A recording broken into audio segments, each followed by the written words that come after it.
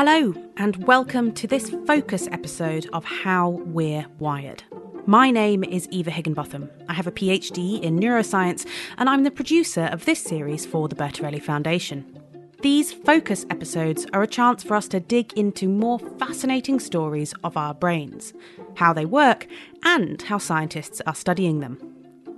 In episode 5, we looked at the neuroscience of movement, how our brains act like conductors of a vast muscular orchestra, translating our thoughts into actions. And this is going on all the time, even when we're just casually going for a walk, as I was this morning. I'm lucky enough to live right near a river, and even on a misty, windy day like today, I'm almost guaranteed to come across people who use the river for sport. Rocking. 1, 2, 3. Right. I'm talking about rowers. The type of rowers who sit lined up in narrow boats and race across the water.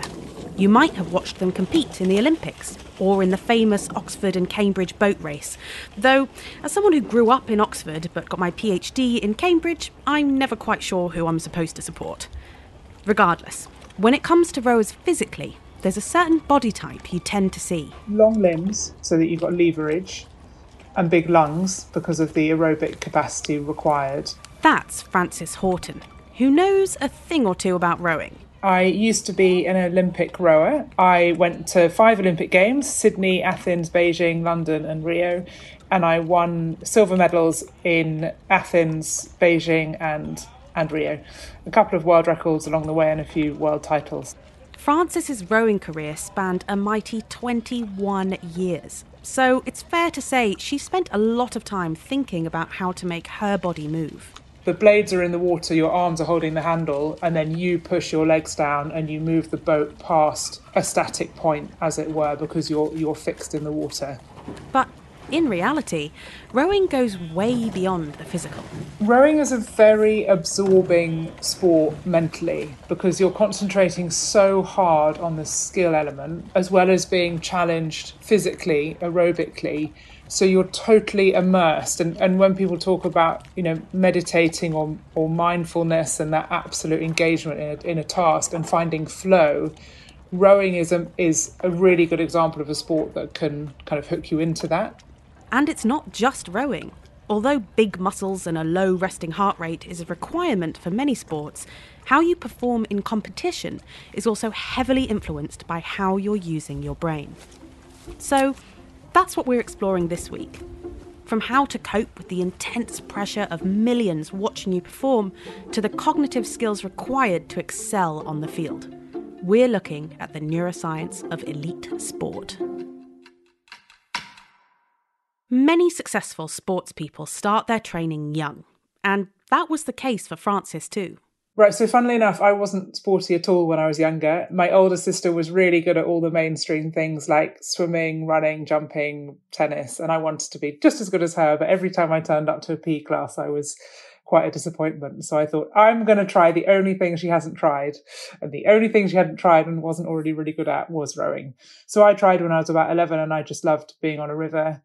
It was a vehicle for me to make friends and really to get moving because I'm now 6'4", but I was almost 6 foot when I was 12. So, I wasn't a great mover. And so it was a really nice way to get me active. And by about the age of 13, I was really hooked and I could see people on, Olympic podiums. And I thought that's what I want to do. So when we normal people think of sport, we spend a lot of time thinking about the body and how we move our body and having big muscles and all sorts of things. But I'm wondering if you could talk to me about what your relationship with your brain is like when you're rowing. So one of the things I learned is that my instinctive response to pressure would be, and a desire to go faster in the moment, would be to try and pull on my arms more, for example. But in rowing, you want to keep your arms straight. And so, for example, that's something you're constantly battling with when you're in the moment of the race and you want to pull harder or you want to heave it, you want to do something with your hands. That's something you have to override and really have a contract with yourself of knowing what makes the boat go fast and sticking to it, despite the pattern in your head saying, no, do something different. That's one example. And then I think the constant battle of you're in a lot of physical pain and you need to convince yourself to carry on doing what you're doing, even though it's completely not what your body wants to do. Yeah, it sounds a lot about control then, almost top-down control, like telling yourself, keep your arms straight, not giving in to some of the sort of physiological impulses almost. Absolutely. And what I would do is try and have 3 things in my brain. So the 3 most important things that I absolutely had to stick to. And it's an absolutely controlling your mind to stick to those things. And this is another sort of phrase I use quite a lot, is concentration versus thinking. So make sure you're concentrating and stay concentrating on the things that you've chosen and avoid thinking, like thinking, how could I go faster? Thinking what might happen. So coming back to competition then, when you've gotten in the boat, you're ready to start, what's going through your mind? Are you looking at the environment around you, or are you getting more internalized and thinking about yourself? So you're hyper aware and sensitive of I would say everything, the bigger picture to the tiny details, what am I doing here? What life choices have I made? My last race, I knew my career, how my career would be defined would completely hang on the outcome of the race. And at the same time, you can see, a little ripple in the front of a piece of lycra in front of you. You can smell. So the coaches would clean the boats with vinegar, and all you can smell is this really strong vinegar, and you're thinking, oh, fish and chips, when am I going to eat fish and chips? No, don't think about that. I'm back to an Olympic final.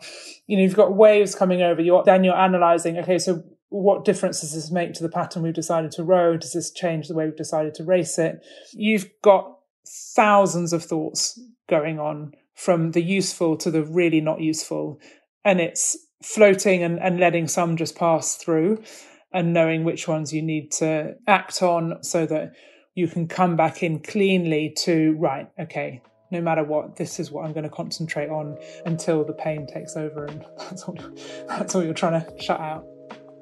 When it comes to high-level sport, the differences between a sportsperson's body and, well, mine is fairly obvious at first glance. But what about what's going on in their brains? Are there differences there too?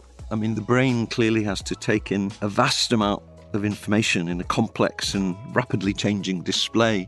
That's Professor Mark Williams. He's a research scientist at the Institute of Human and Machine Cognition in Florida, and he's spent the last 30 years picking apart the way elite athletes use their brains.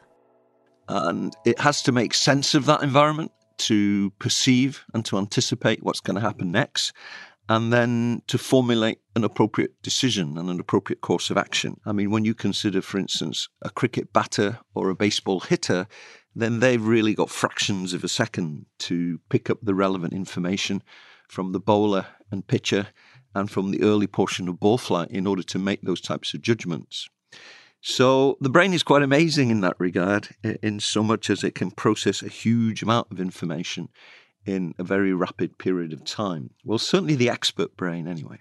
On that then, when we say the expert brain, is there a big difference then between a pro player and the average person playing on a Sunday? Are their brains any different? It's not so much that their brains are different. So there are relatively few, if any, what you might call hardware factors.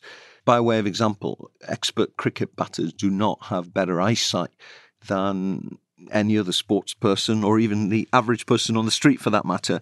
What happens, of course, is through prolonged exposure and experience in the sport, experts develop knowledge structures in long-term memory that allow them to process and to perceive information a lot more efficiently and effectively than their less skilled counterparts. So the difference perhaps is more in the sense that whilst potentially experts and less expert batters might look at the same things, the expert batter sees different things and is able to perceive things quicker and more efficiently. So that sounds actually like practice. Do we know how much practice is required to get just really, really good at that sort of decision making? So clearly these skills develop over time. And of course, that prolonged engagement leads to these adaptations to memory and human function. Actually, there's evidence to suggest that even at relatively young ages, skilled sort of 8-year-old soccer players, football players, for instance, are able to pick up and process information and anticipate better than 8-year-old less skilled counterparts. But clearly these abilities do tend to develop with age, and more specifically with practice and exposure to the sports domain.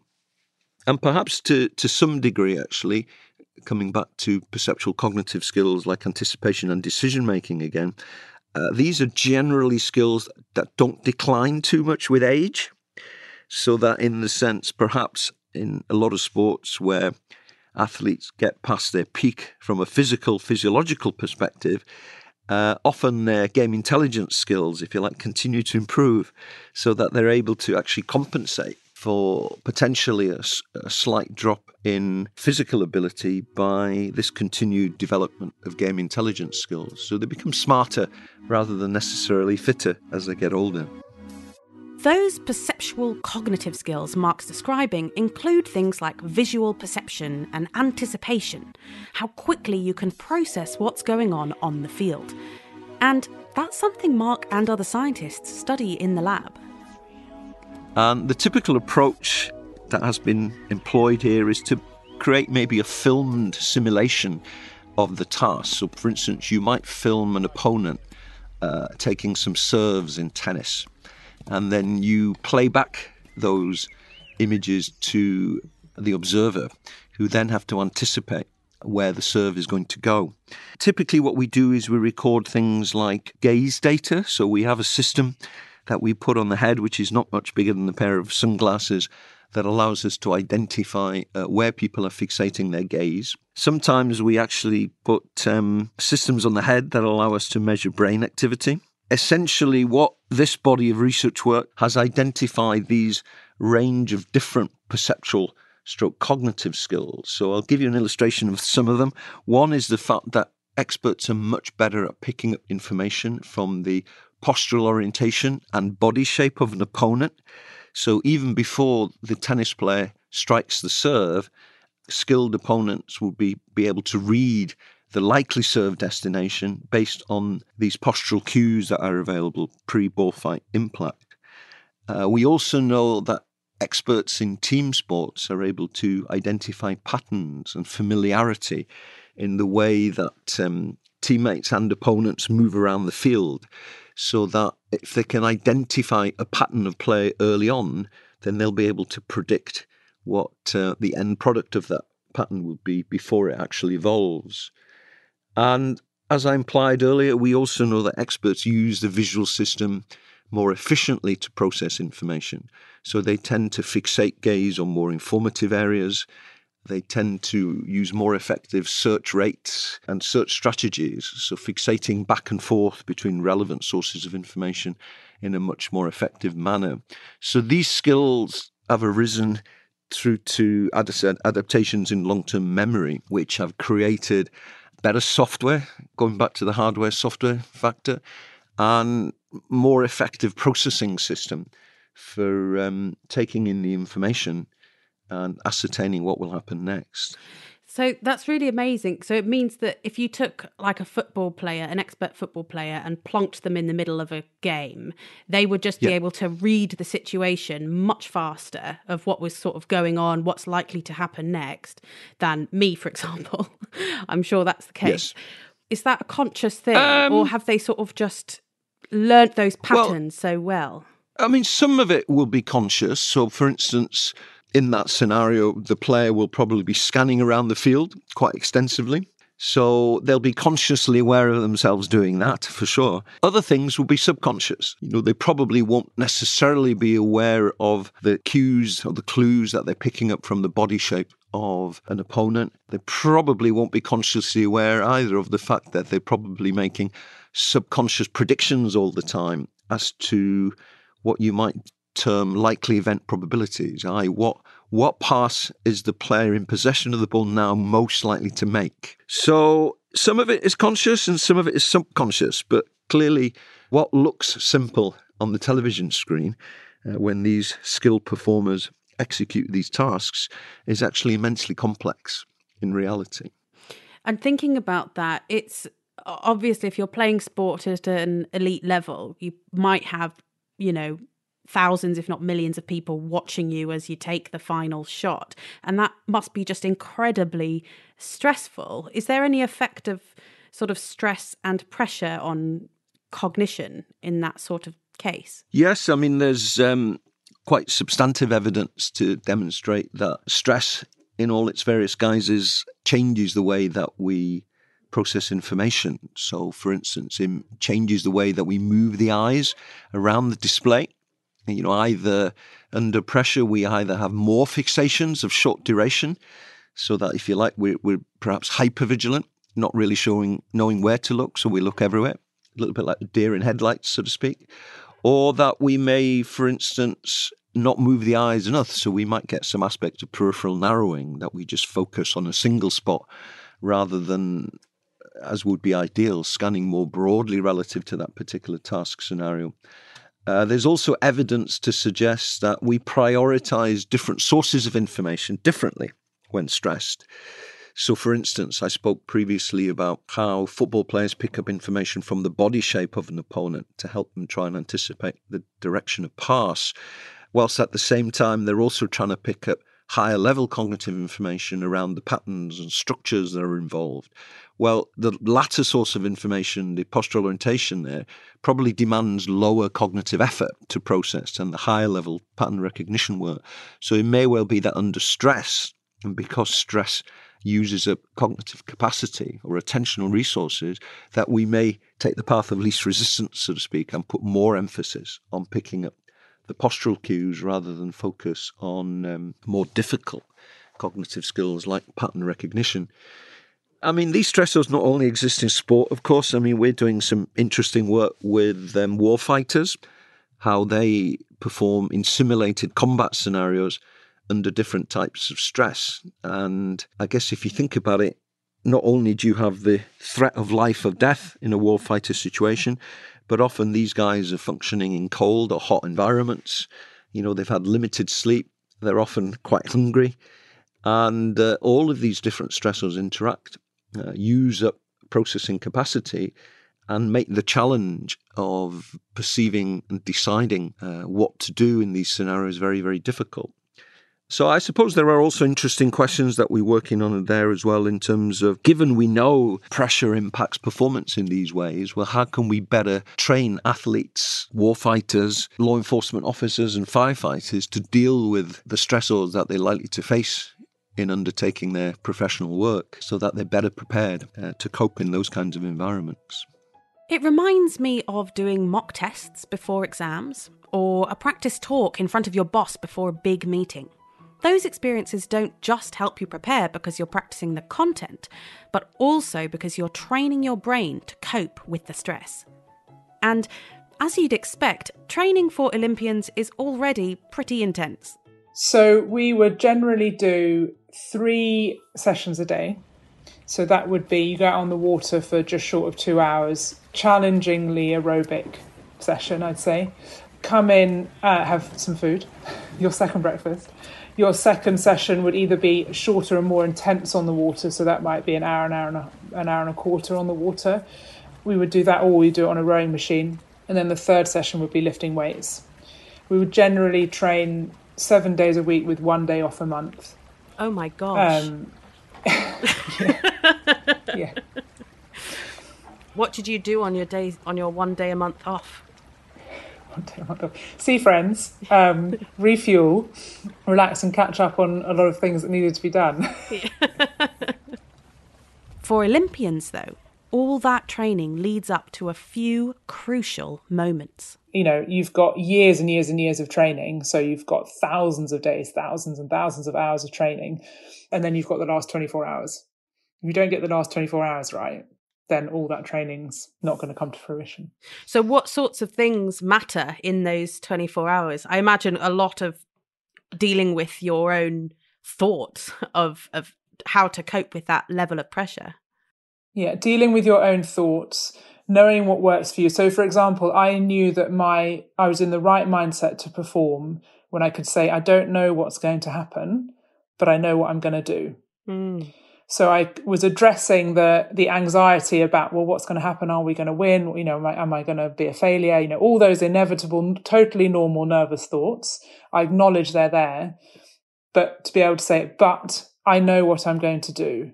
So I know the pattern that I'm going to row. I know what I'm going to have in my head when the traffic light's red. And you know that what your chosen thoughts are, which I've practiced and tested out in training. So it's knowing yourself, and then every situation I've been in with crews leading up to a big race, everyone will freak out in their own way. You know, that's completely normal. Some people become really adamant that they're, you know, this is what we need to do. Some people become very quiet. Some people become quite hyper.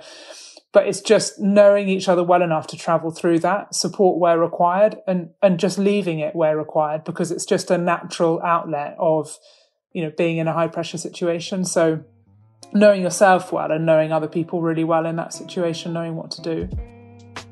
Being able to manage our emotions is something we're all familiar with, whether on the pitch or in a meeting at the office.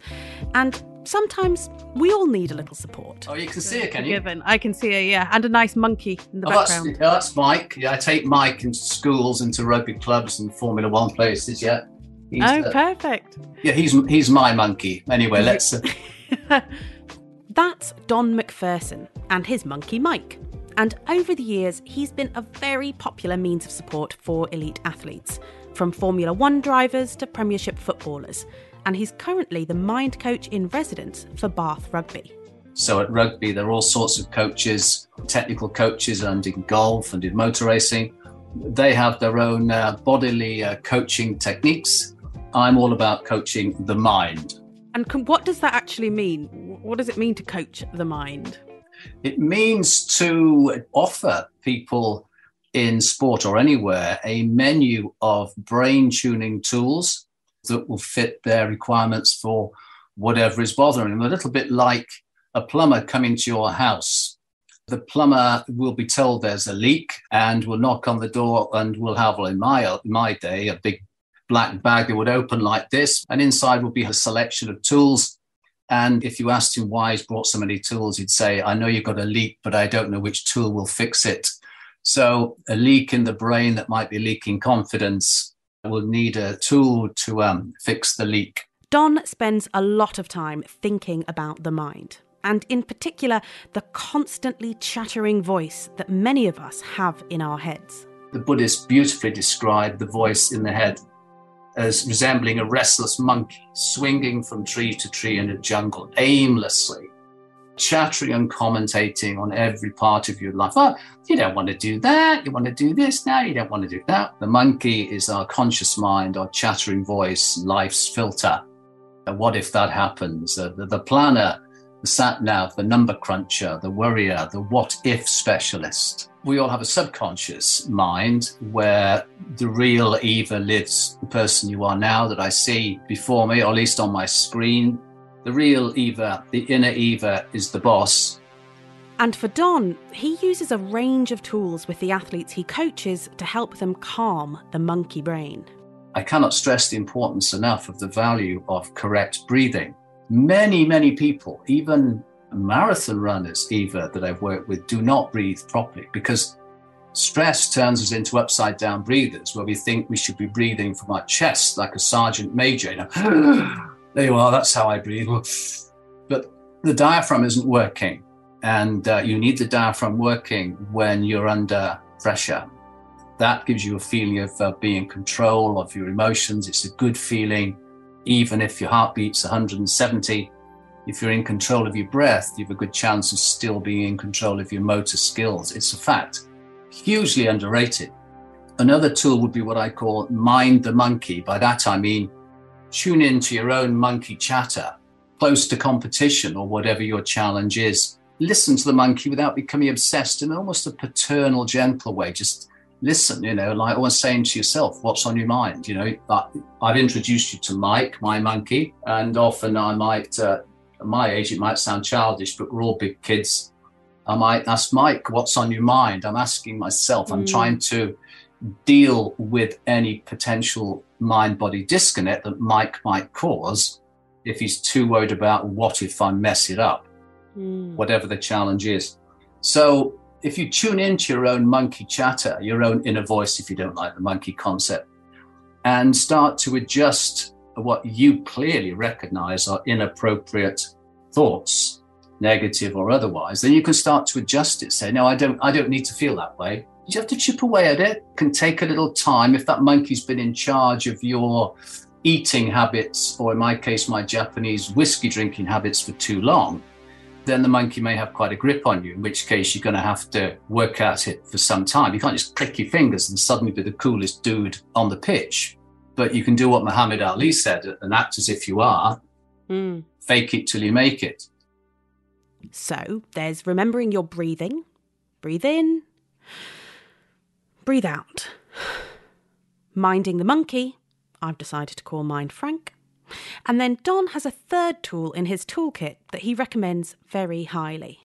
Very successful athletes that I've worked with have all employed mental rehearsal. It's called visualization. If we go back to caveman days, thousands of years ago, caves were found in France not that long ago, where there were pictures of poor old wildebeests right at the entrance or the exit of the cave, of these poor beasts with spears sticking out of them. In other words, the last thing that Fred Flintstone saw when he left the cave, when Mrs. Flintstone, whose name I've forgotten, said, go and get some food, we're starving. Well, he didn't want to leave the warmth of the cave to go out and be attacked by a saber-toothed tiger anytime soon, did he? So if the last thing he saw as he left the cave was visions, strong visions of success, it at least gave him a feeling that there's a decent chance he might bump into a wildebeest with his spear rather than have to run like hell away from a saber-toothed tiger.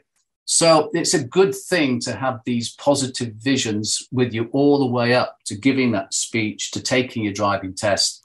It's really interesting, this idea of mental rehearsal, because I think actually we're often doing that, but in the most negative light possible. When you're worried about an event coming up or the driving test, like you say, you might spend lots of time imagining it going horribly wrong. Oh, they're going to say this to me and I'm going to drive through that traffic light or whatever it is. We actually spend a lot of time doing mental rehearsal in an anxious, not helpful, negative way that creates anxiety.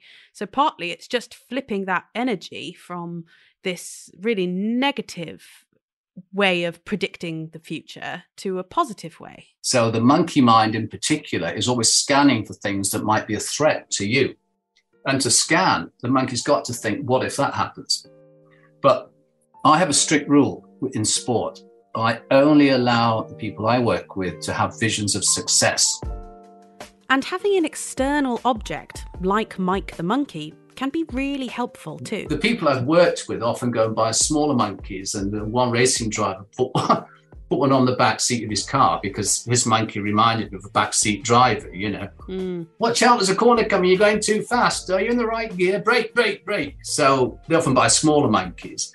But this Mike is big, obviously hairy, smiley face, big eyes, and looking at me now going, you talk too much. Let Eva speak. And another really useful trick that I've honestly found myself doing ever since speaking with Don is checking in with yourself regularly. Ask yourself two questions. And the two questions are, where am I and what time is it? And the answer to those two questions will always be the same.